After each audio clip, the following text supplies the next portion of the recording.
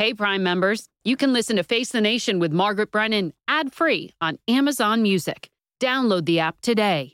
This spring, if you'd rather spend time enjoying your lawn instead of trying to keep it alive, there's good news. True Green is the easiest and most affordable way to get a beautiful lawn. All you have to do is water and mow, and they'll do the rest. Weed control, fertilization, aeration, and even some things you might not even think of. They'll do all of it, while you can do literally anything else. With True Green, you can have your lawn looking as good as a putting green. That's not hyperbole. True Green is the official lawn care treatment provider of the PGA Tour. True Green offers a satisfaction guarantee, and they have a verified best price promise, which guarantees you the lowest price with no compromise on quality. You do you. Let True Green do your lawn care. Visit TrueGreen.com to get the best lawn at the best price with the best people guaranteed. Angie's List is now Angie, and we've heard a lot of theories about why. I thought it was an eco move. Fewer words, less paper. No, it was so you could say it faster. No, it's to be more iconic. Must be a tech thing. But those aren't quite right. It's because now you can compare upfront prices, book a service instantly, and even get your project handled from start to finish. Sounds easy. It is, and it makes us so much more than just a list. Get started at Angie.com. That's ANGI, or download the app today. I'm Margaret Brennan in Washington, and this week on Face the Nation, another weekend rocked by gun violence. And at America's southern border, preparations are underway for a migration surge that may strain resources and ignite political tension. Gunfire and panic at an outlet mall just outside of Dallas as another gunman opens fire, and once again, an American community is the target of a mass shooter. We'll have the latest.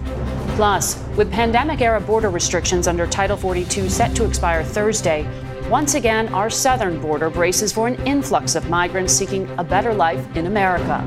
Leaders in border communities are sounding the alarm about the likely humanitarian crisis. If all the numbers of migrants are transferred here like it's planned, then it'll be devastating. We'll ask Homeland Security Secretary Alejandro Mayorkas about the security challenges we're facing within the U.S. And a rare conversation with Arizona's independent Senator Kyrsten Sinema, who says the Biden administration had 2 years to prepare for the migrant surge and did not do so. Have you talked to the White House directly about this? Yes, I have. What's the response? It has not been adequate. Do you care to elaborate? I do not. And as the U.S. barrels toward potential default on its debt, President Biden will sit down with congressional leaders Tuesday to negotiate lifting the debt ceiling. We'll discuss that and the concerns about stability in America's banking system with the chairman of the House Financial Services Committee, Patrick McHenry. Then, the North Carolina Republican legislature passes new restrictions on abortion. Can the Democratic governor, Roy Cooper, stop it from becoming law? We'll ask him. It's all just ahead on Face the Nation.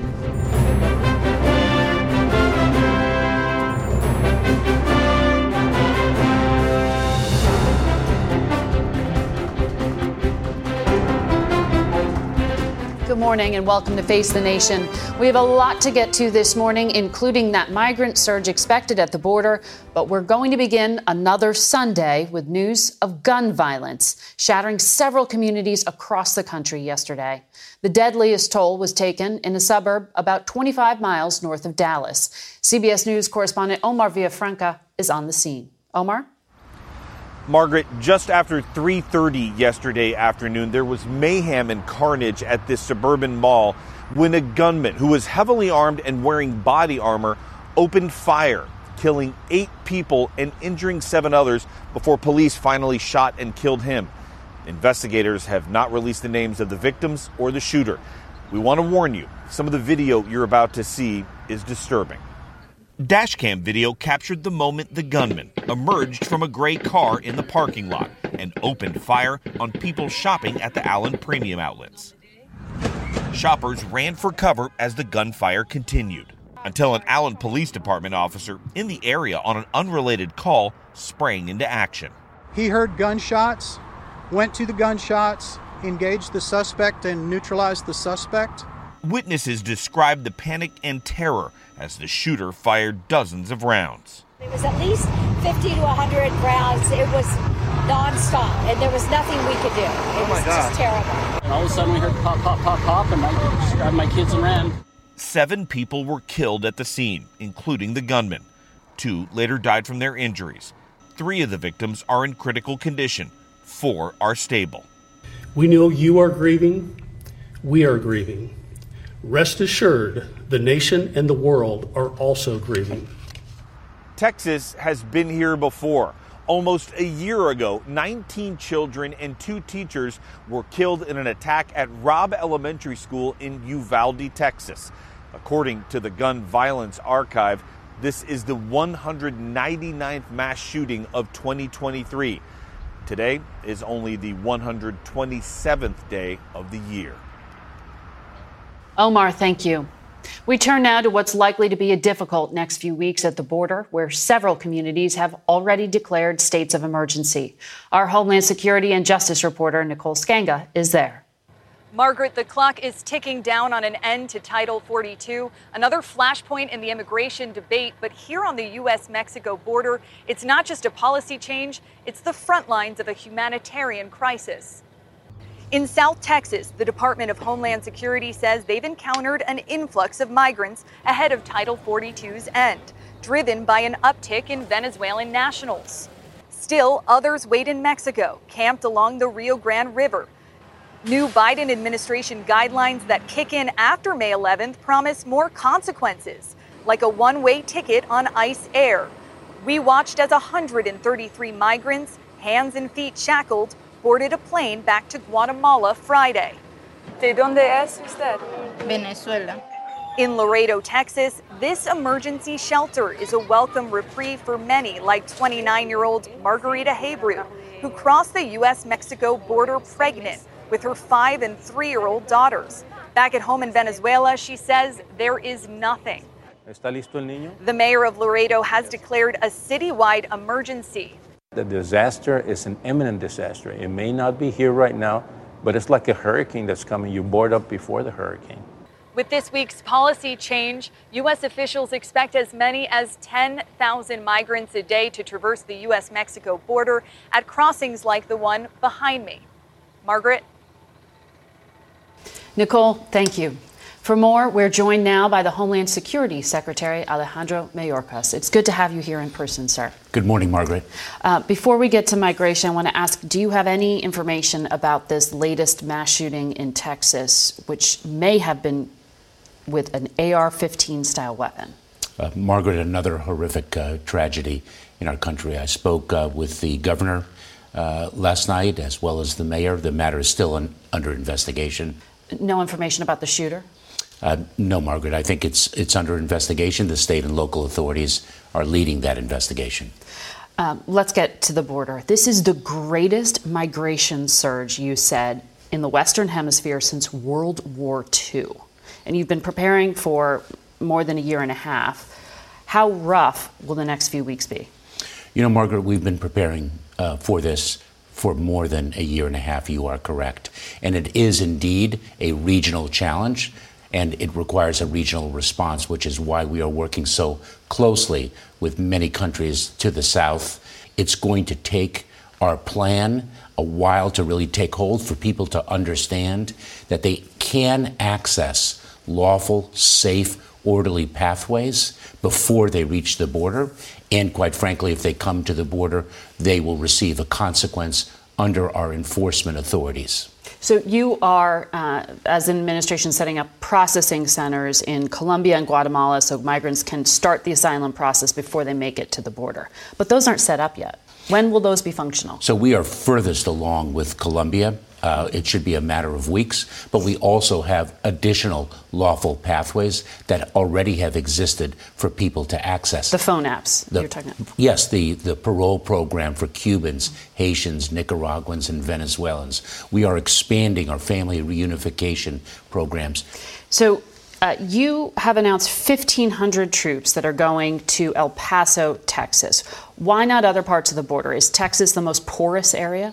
Well, they will be dispersed as operational needs require. And so the deployment of active duty troops is not to do enforcement work, not to interact with the migrants, but to provide other support so that our Border Patrol agents can be out in the field. The governor of Arizona and the senior senator told us that the federal government is unprepared. Senator Sinema said Homeland Security is not sharing information with her or local law enforcement on numbers of migrants, processing time, and available buses to transport them. The governor also said she needs more urgency and she can't get specific information on dollars for emergency shelters. Why isn't that kind of specific detail being shared? Well, I respectfully disagree with the senator and the governor. Number one, we are prepared. As we noted at the very beginning of our conversation, we've been preparing for this for quite some time. We tried to end Title 42 repeatedly, and we're stopped from doing so by the courts. So we are prepared, number one. Number two, we have a Migration Information Center that is specifically set up to communicate with state and local officials, and we have been doing so. We are using our FEMA regional coordinators as our key points of contact. I spoke with Senator Sinema, I think within the last 2 weeks, and our personnel are in touch with other officials on a regular basis. She said she had been in touch with Homeland Security, also with the White House, but the information was not adequate. So do you think there is a communication problem here? I do not. And if there is a question that has been unanswered, we will answer it. I will tell you, though, let's take a step back. Because there's a very important message, not to communicate only to Senator Sinema, but to all senators and all members of the House of Representatives. We need immigration reform. Everything that the Department of Homeland Security is doing, everything that our partners across the federal government are doing is within a broken immigration system. The president passed to Congress a proposal to fix our broken immigration system on the first day in office. But that's like a to-do list. That's different than putting your shoulder behind it, picking up the phone and saying, excuse me, Democrats control the Senate. Let's be out front on immigration. Margaret, we have been pushing for immigration legislation since day one. And by the way, it didn't start on day one. This is a decades-long problem. The immigration system hasn't been fixed since the 90s. Absolutely. And it has only seemingly gotten worse with the set of circumstances we're in now. But to that point, this gets so politicized. And you take a lot of the political heat yourself because you run the agency on the security portion of this. But if the politics are so bad and the security situation is so difficult and you need more resources, why isn't the president out there talking more about the need for a border bill? Why isn't Leader Schumer doing this? It seems like the issue is being conceded to Republicans. Margaret, I just respectfully disagree. I spoke with Leader Schumer also within the last 2 weeks. We are in constant communication. Is there a timeline from him? There is not a day that goes by that we are not urging Congress to pass reform. So does the administration support the bipartisan bill from Senators Sinema and Tillis that would allow for expelling of migrants for 2 years, similar to Title 42? Title 42 and the expulsion authority is a public health authority. Right. It is not an immigration authority. We will be using our immigration authorities, which call for a consequence regime, which is why we have to correct the lies that smugglers tell vulnerable migrants. They think they're coming and they'll be able to stay, and that is just unequivocally false. And what I would say to the Senators Tillis and Sinema, what we need is our system fixed, right, not this Band-Aid solution. Senator Bob Menendez, who's the chair of the Senate Foreign Relations Committee, a Democrat, said the administration has ignored his proposals. He objected to the sending of troops, and he criticized lack of planning. So if you have people who are border state senators who want to do something, and then you have the chairman of the Senate Foreign Relations Committee saying he wants to do something, why is the administration ignoring that or pushing it aside? The administration is not ignoring it. Well, Menendez said that. We are pressing forward. And by the way, Senator Menendez, the chairman of the Foreign Relations Committee, set forth a really thoughtful document with a number of pillars of action, and we have indeed implemented a number of those. Henry Cuellar, Democrat, said he has confidence in you and Homeland Security, but he said the White House is holding you back. Untrue. One team, one mission, and we are prepared to execute it. Mr. Secretary, we'll be watching. Good luck to you. Thank you so much, Margaret. Late last week, we traveled to the border state of Arizona for the McCain Institute Sedona Forum, honoring the late senator who was known for his straight talk and ability to forge bipartisan compromise when the need arose. We spoke with the state's newly independent Senator Kyrsten Sinema. She left the Democratic Party last fall and is very much aligned with that maverick mindset. We're in the midst of the hemisphere's worst refugee crisis. That's right. Partisanship is at such a high level. Is it simply a political reality that you can't get comprehensive reform done? You have to chip away at this piecemeal. What you introduced was a temporary 2-year authority to expel migrants, but with an exemption for asylum claims because of the immediate Title 42 expiration. That's a Band-Aid. The Biden administration had 2 years to prepare for this and did not do so. And our state is going to bear the brunt. And migrants will be in crisis as soon as next week. It will be a humanitarian crisis because we are not prepared. So the legislation we introduced yesterday is about tiding this over, giving us some time and space for the Biden administration to do their job, and for us legislators to actually create a plan that can get through both the House and the Senate. But the votes aren't there for this replacement, essentially, of Title 42, the 2-year ability to expel migrants without guaranteed asylum hearings. We don't know that yet. We just introduced the bill yesterday. Well, Republican Senator Lankford was out criticizing it, saying it doesn't solve the problem. And he has been a partner to you. Yeah. No, but I don't think that's a criticism. He's right that it doesn't solve a problem. You think you can get this passed before next week? Before May 11th? Oh, God, no, Margaret. This is the United States Senate. That's what I was saying. I don't think we can get agreement on a restroom break by next Thursday. The United States Senate is functioning at a fairly dysfunctional level right now. And that's due to the partisanship that is driving both parties. As you and I both know, both parties have benefited for decades by not solving this challenge. They use it to bash each other in elections. And what bothers me about that, Margaret, is that, look, they don't live in a border state. So they don't know that the mayor of Gila Bend has to put migrants in his car and drive them to Phoenix because they are released in a town that has no bus stop.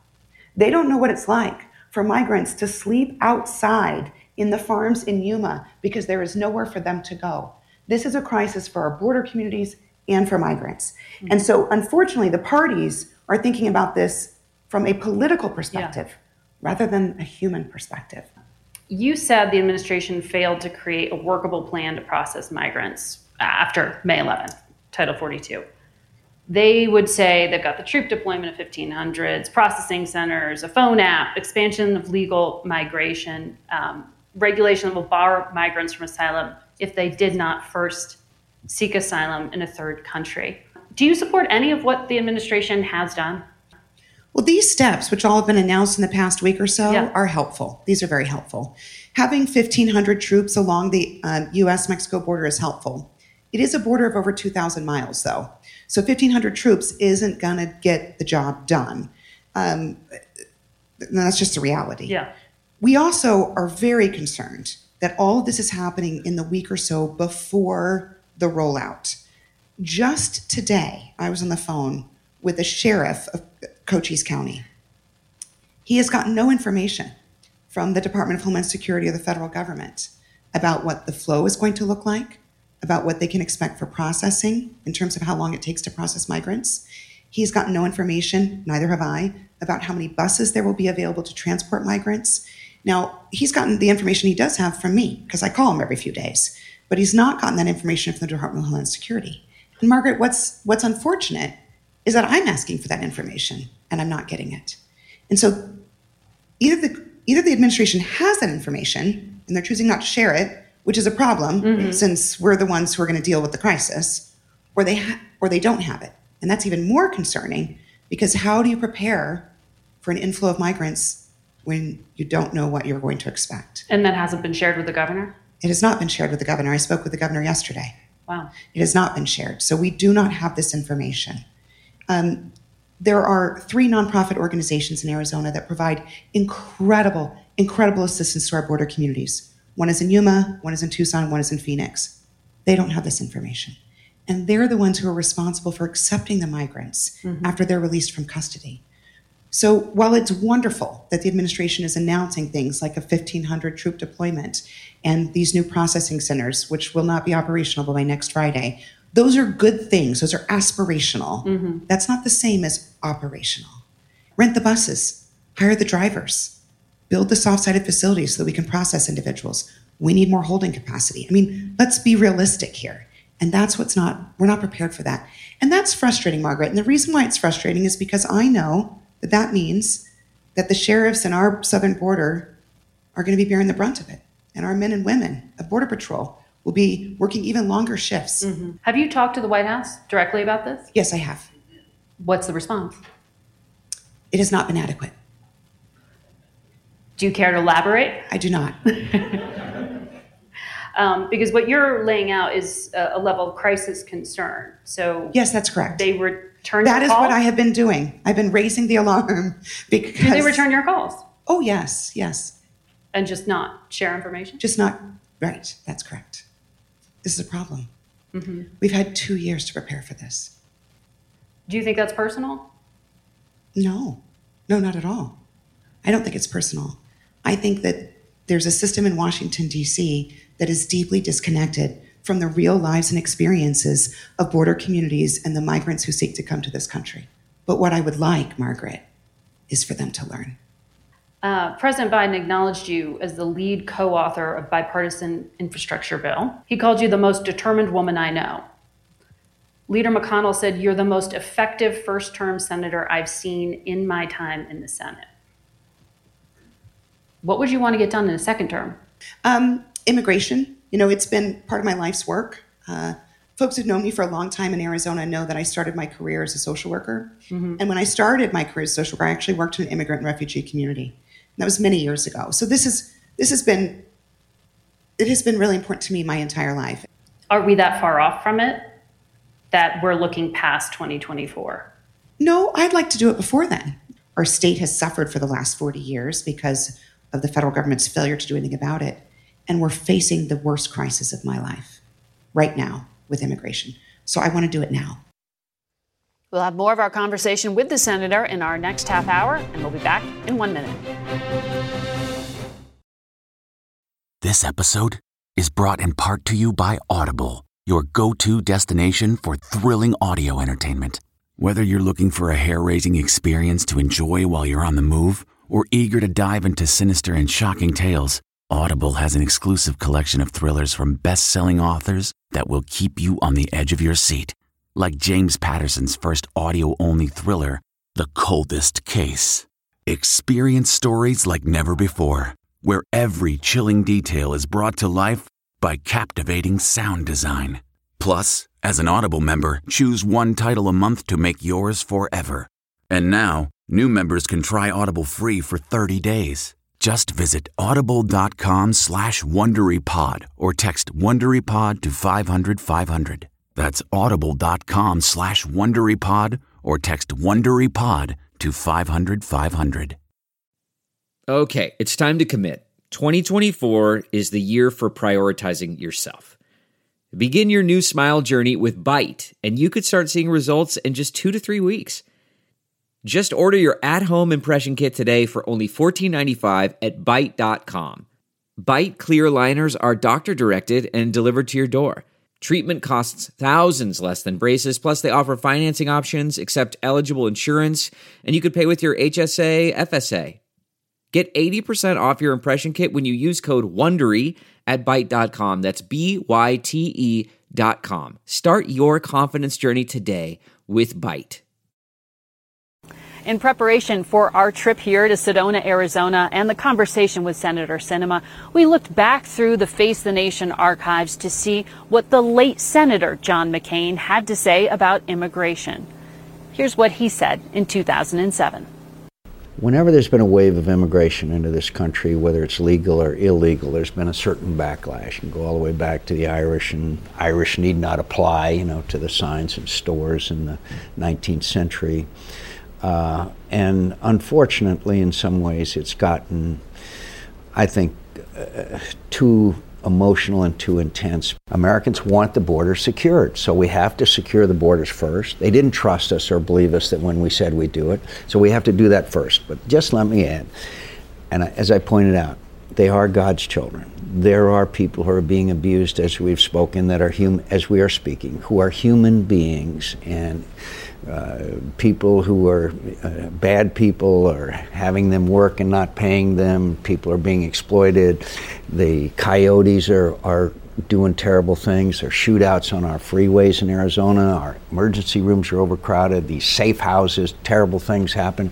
So there is a humanitarian side to this issue, and I think maybe we ought to also take that in consideration. And it's still an emotional issue, and those challenges from 12 years ago still haven't found solutions. Welcome back to Face the Nation. Here's more of our conversation with Senator Sinema in Sedona last week. I want to ask you about a quote that stood out to me that was in a recent New York Times profile of you. It quotes you as saying, "One of the big problems in negotiations is that often some, not exclusively men, but often men, are so busy talking about what they need, they're not spending any time hearing what someone else needs. If you give them what they need, you can get what you want." So on May 9th, 5 men, including President of the United States and 4 congressional leaders, are going to meet to discuss the standoff over the debt ceiling. You've been listening. What does a deal look like? I've been disappointed with the conversations up to date. Both parties are talking without listening to each other. They're just talking right past each other, right? So President Biden says, I want a clean debt limit to meet the full faith and responsibility of the United States of America. To be clear, he's correct. We must meet the full faith and credit responsibility for the United States of America. That is our duty. However, it's not correct to assume or to pretend that either party is used to or always is willing to pass a debt limit without conditions. Both parties have played this game for years. And so we're in a situation where one party is saying they will not negotiate at all with the other party. I think that's a very dangerous place to be. Because 1, it's not realistic. And 2, it's just not going to happen. So Kevin McCarthy, as we all saw, took him a long time to become speaker. Barely squeaked by with the votes. Had to make a lot of concessions to get the job. And he has a very, very, very narrow road to walk. So he has to thread a needle where he can get the votes he needs to pass a debt limit increase and continue to be speaker. Now, there have been sounds coming out from the Republican conference in the House for months. Patrick McHenry, who's the chair of the House Financial Services Committee, Patrick has been talking for months about what a deal could look like. People have not been listening. They should be. I think folks should actually say, let's hear these options. The reality is the bill that Kevin and his colleagues passed through the House is not going to be the solution. The votes do not exist in the United States Senate to pass that. But what the president is offering is not a realistic solution either. There's not going to be just a simple clean debt limit. The votes don't exist for that. So the sooner these two guys get in the room and listen to what the other one needs, the more likely they are to solve this challenge and protect the full faith and credit of the United States of America. We're in really shaky ground right now. And now we have June 1st as the X date, according to the Treasury Secretary. That's right. So do you think that gives enough time for a broad agreement? If there's been no talking to date, how do they get it done? They could get it done. By June 1st, well in advance, before an actual default. They could get it done, but it would be a challenge. I think what it would require is both Speaker McCarthy and the president and their respective party machines to kind of drop the facade, like where they're at right now, and just sit down and talk about brass tacks. What does Kevin need in order to deliver the votes? And what does the president need in order to feel comfortable with the full faith and credit of the United States of America? Get to that point and then figure out a way to give each man what he needs. Are you weighing in on this at all? I have conversations with my colleagues every day. That sounds like a yes.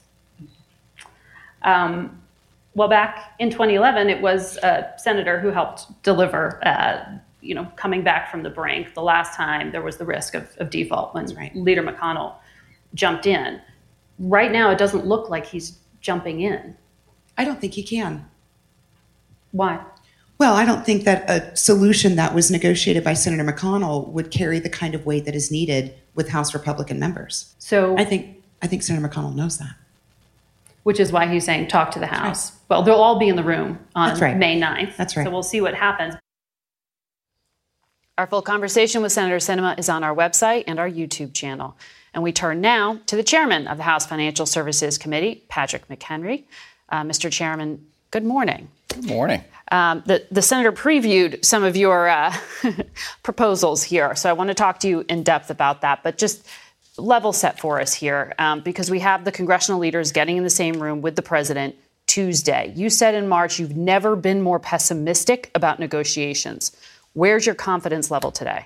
Instead of being at the depths of the ocean, I'm merely drowning. I mean, if that tells you. So my level of optimism is from complete and utter pessimism that anything could get done to some level of modest pessimism now. What's changed since that interview is that the House acted. We passed a debt ceiling increase with a Republican plan attached to it. Mm-hmm. It talks about growth, spending restraint, but we did. Mm-hmm. It's a narrow House. It's going to be a narrow vote. But we dealt with growth. We dealt with immediate spending and long-term savings. So a balanced program here.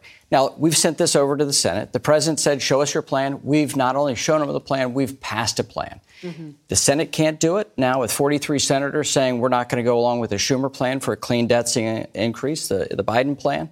And now President Biden has to come to the table for a negotiated solution. He needs to listen to his economic advisors, not his political advisors, and take this very seriously, given the late stage that we're currently in. You were just referencing a letter that was signed on to by a number of senators, including Minority Leader McConnell, who seems to be throwing his weight behind the Speaker of the House. What does a bipartisan deal actually look like? It looks a lot like the bill that we passed out of the House. It touches growth. It touches... That's dead on arrival in the Senate. You know that. Well, we sent a significant, large bill that brings down the cost of government by $4.5 trillion over the next decade. It's big, yes. But we sent growth, short-term caps deal on spending so we can fund our government for the next 2 years without drama, and then long-term savings. So a pairing of 1, 2, and 3, that's what a deal looks like. I've talked to a lot of senators, a lot of Democrats and Republicans in the House and the Senate to try to see what a deal would look like. And at this stage of the game, the one key ingredient I don't have is what the administration would come to terms with. We have to have something that can pass, that addresses our fiscal house at a time where we have record inflation and record federal spending. And we need to have something that can both pass with Republicans and Democrats. Exactly. It has to be bipartisan. And you acknowledged it's going to be likely a narrow vote in the House. With the vote you did get through, there were 4 Republicans against it. 2 of them have said they will never vote to raise the debt ceiling, Tim Burchett and Andy Biggs. So compromise is where you have to get here, right? I mean, but you're saying this to a member of the House that actually passed a debt ceiling increase and a president who would not have a second meeting with the Speaker of the House. The first meeting was February 1st, where 100 days passed.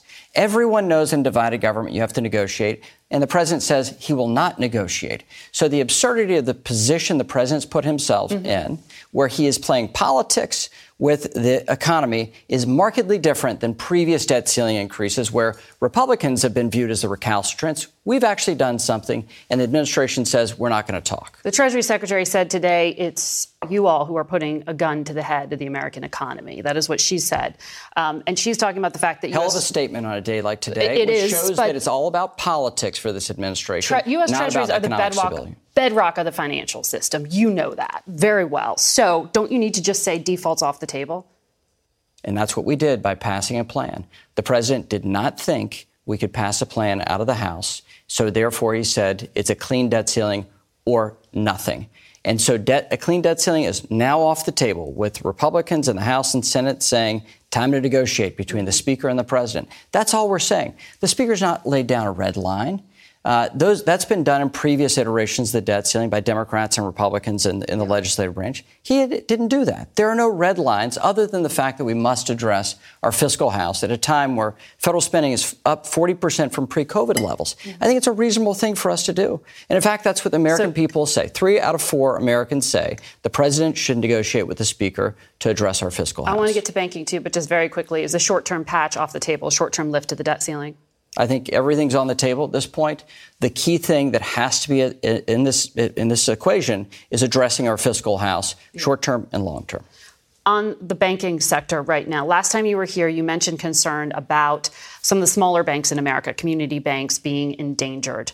On Monday, the government, the FDIC, sold failed regional bank First Republic to J.P. Morgan Chase. That's the country's largest bank. It got even bigger here. Are you going to take action to address some of this? Because there's concern on both sides of the aisle about big banks getting bigger.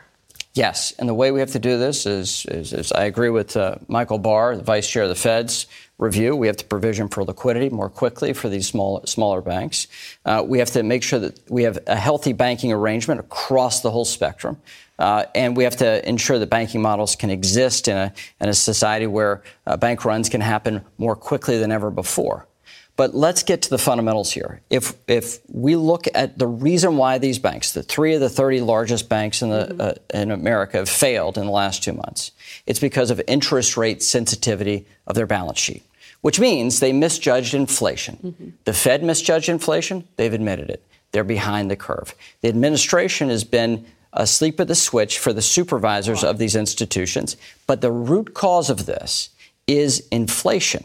And if we can address inflation, it gets to the disease rather than addressing the symptoms. Management choices and hedging their bets could have been a big factor here when it came to the CEOs who ran these institutions. Absolutely. Are you going to call them in for testimony? And they're going to be in when? 2 weeks before the House Financial Services Committee.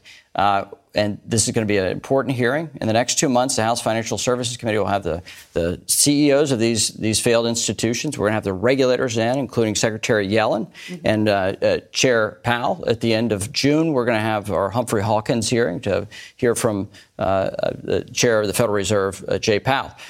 Those are important dates in this calendar, especially given the state of banking in America today. And all the pieces affecting the economy right now. I want to ask you as well, though, about the stability of the banking sector, because you had Jamie Dimon and Jay Powell, 2 of the most important people in the financial space, saying banks are solid.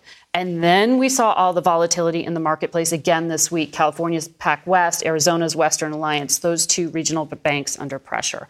Are we going to see more government rescues? Unfortunately, we're not out of the woods. But what depositors need to understand is since 1933, when we enacted and created the Federal Deposit Insurance Commission, insured deposits have never had a penny of loss. We have 99% of the accounts in America are under the insured deposit cap level. And so 99% of the deposits in America are safe and sound. What we have to do is address over a period of time the safety and stability of smaller banks. At a time where the market is judging their business model, their interest rate sensitivity, and the assumption that regulators are going to require a lot more capital for these banks to exist, they're making big assumptions. But the stability of the accounts, they're there. You've got your work cut out for you. Good to have you on the program today. We'll be watching May 9th, and we'll be right back. The comfort of your favorite seat is now your comfy car selling command center, thanks to Carvana. It doesn't get any better than this. Your favorite seat's the best spot in the house. Make it even better by entering your license plate or VIN and getting a real offer in minutes. There really is no place like home. And speaking of home, Carvana will pick up your car from yours after you finalize your offer. Visit Carvana.com or download the app and sell your car from your comfy place.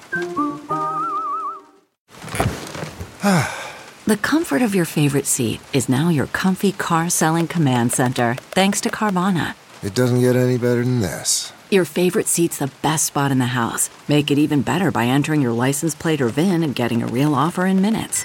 There really is no place like home. And speaking of home, Carvana will pick up your car from yours after you finalize your offer. Visit Carvana.com or download the app and sell your car from your comfy place. Late last week, North Carolina's Republican-led legislature passed a bill that would limit abortion access in the state. For more, we want to go to the state's Democratic Governor, Roy Cooper, who joins us from Raleigh. Good morning to you, Governor. Good morning, Margaret. Just to make it clear, abortion is currently permitted up to 20 weeks of pregnancy in your state. This bill coming out of your legislature would bring it down to 12 weeks, which, according to the CDC, would still allow more than 90% of abortions to continue. Republicans say they're offering a middle ground here. Why do you think this bill is too restrictive? They've dressed this up as a 12-week ban, but it's really not. They rammed through a bill in 48 hours with no public input, with no amendments, that drastically reduces access to reproductive freedom for women. It'll effectively ban many abortions altogether because of the obstacles that they have created for women, for clinics, and for doctors. They have tried to disguise the disastrous impacts of this bill, but we're going to expose them. This bill has nothing to do with making women safer and everything to do with banning abortions. Well, we only need... Mm-hmm. Just so our viewers can follow along with you here, the bill would cut it off at the end of the first trimester, roughly 12 weeks. There would be an allowance for abortion up to 20 weeks in case of rape or incest, 24 weeks if there are fetal abnormalities. But what you're talking about are requirements like number of times you have to visit a doctor, information that a woman would have to share publicly. For sure. And also, in fact, for medication abortion, the bill specifically limits it to 10 weeks. And with these additional requirements of 3 in-person visits that doctors have said are medically unnecessary, with more requirements put on clinics that are already strained with 4-week backlogs of people, North Carolina has become an access point in the Southeast. And what this legislation is going to do is going to prevent many women from getting abortions at any time during their pregnancy because of the obstructions that they have put here. Many of these clinics are working very hard to treat women, and now they're going to have many new medically unnecessary requirements that I think many of them are going to have to close. North Carolina has become a haven in the South because so many of your surrounding states have severely restricted access.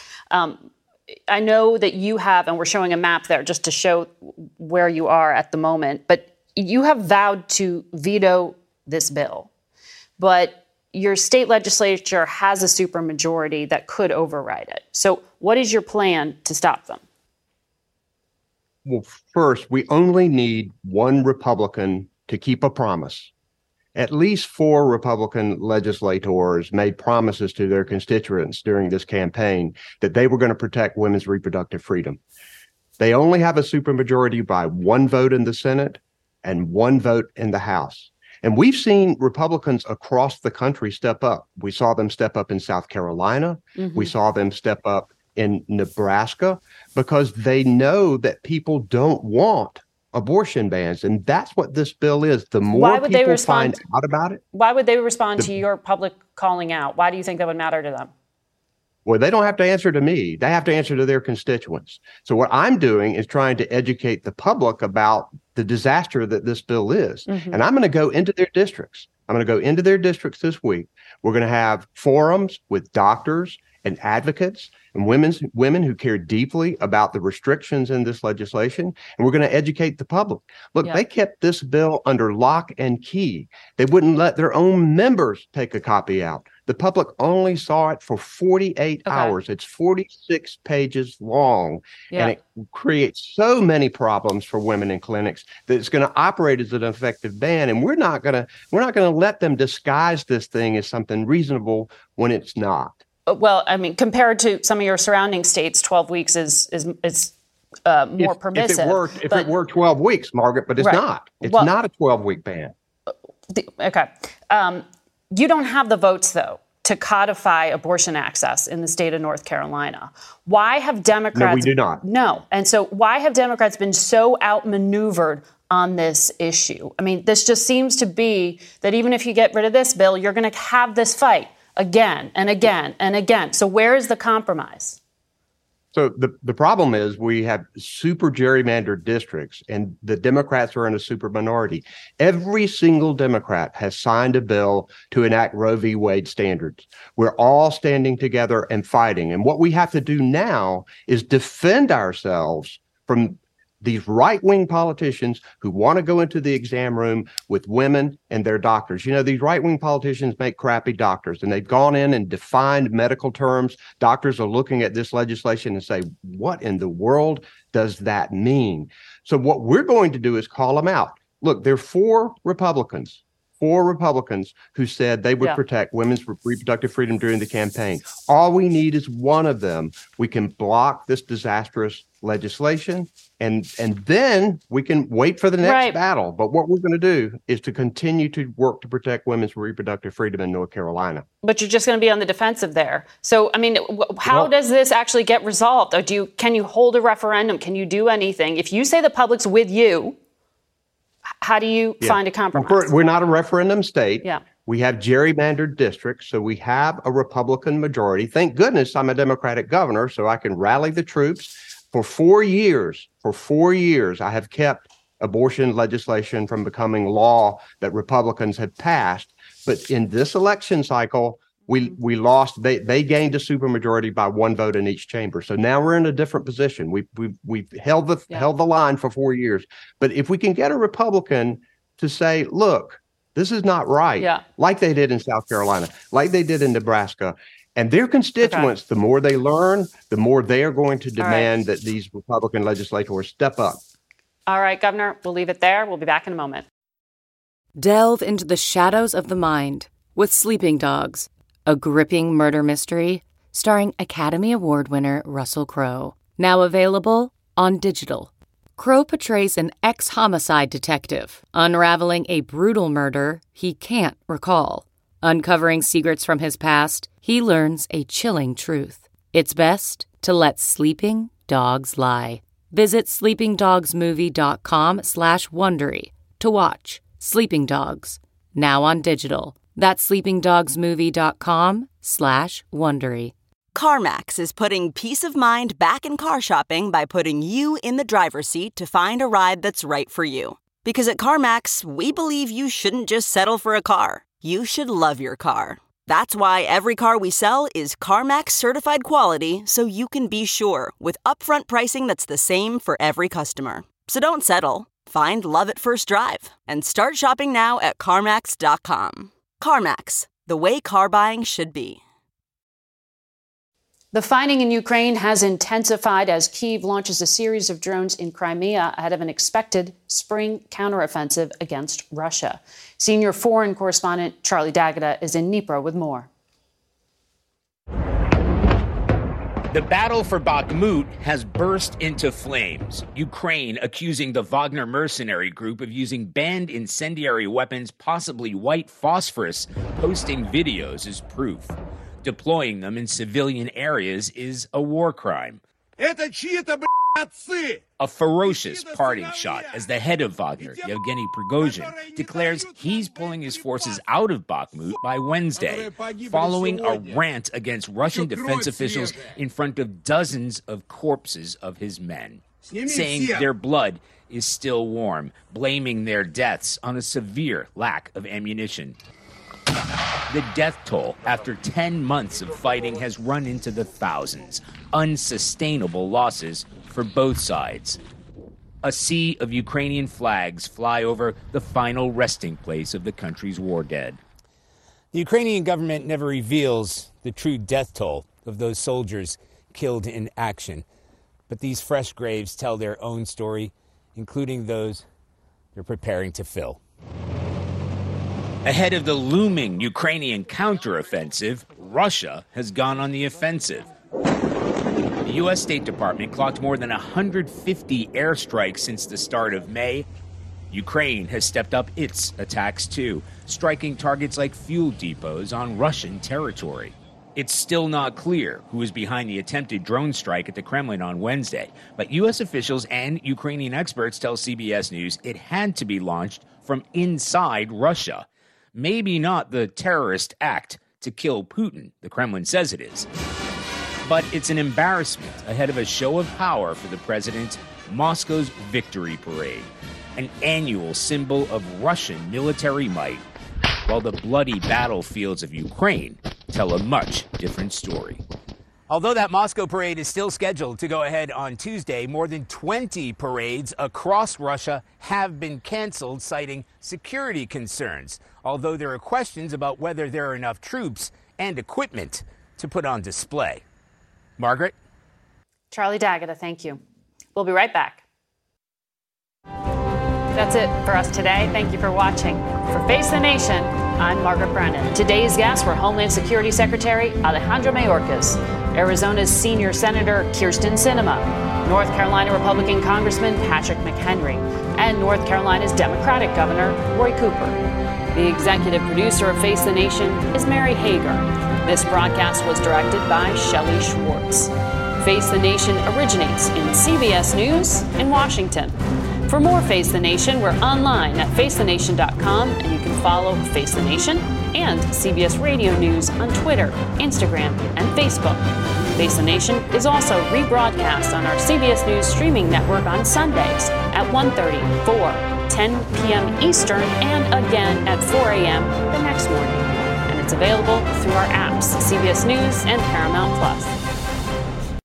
If you like Face the Nation with Margaret Brennan, you can listen early and ad-free right now by joining Wondery Plus in the Wondery app or on Apple Podcasts. Prime members can listen ad-free on Amazon Music. Before you go, tell us about yourself by filling out a short survey at Wondery.com/survey. Survivor 46 is here, and so is On Fire, the only official Survivor podcast, and we have a twist this season. The winner of Survivor 45, Dee Valladares, will be joining us every week. We're going behind the scenes of the biggest moments, the how and the why things happen, and the strategy and analysis you can only get from someone like me, a Survivor winner. Listen to On Fire, the official Survivor podcast, wherever you get your podcasts.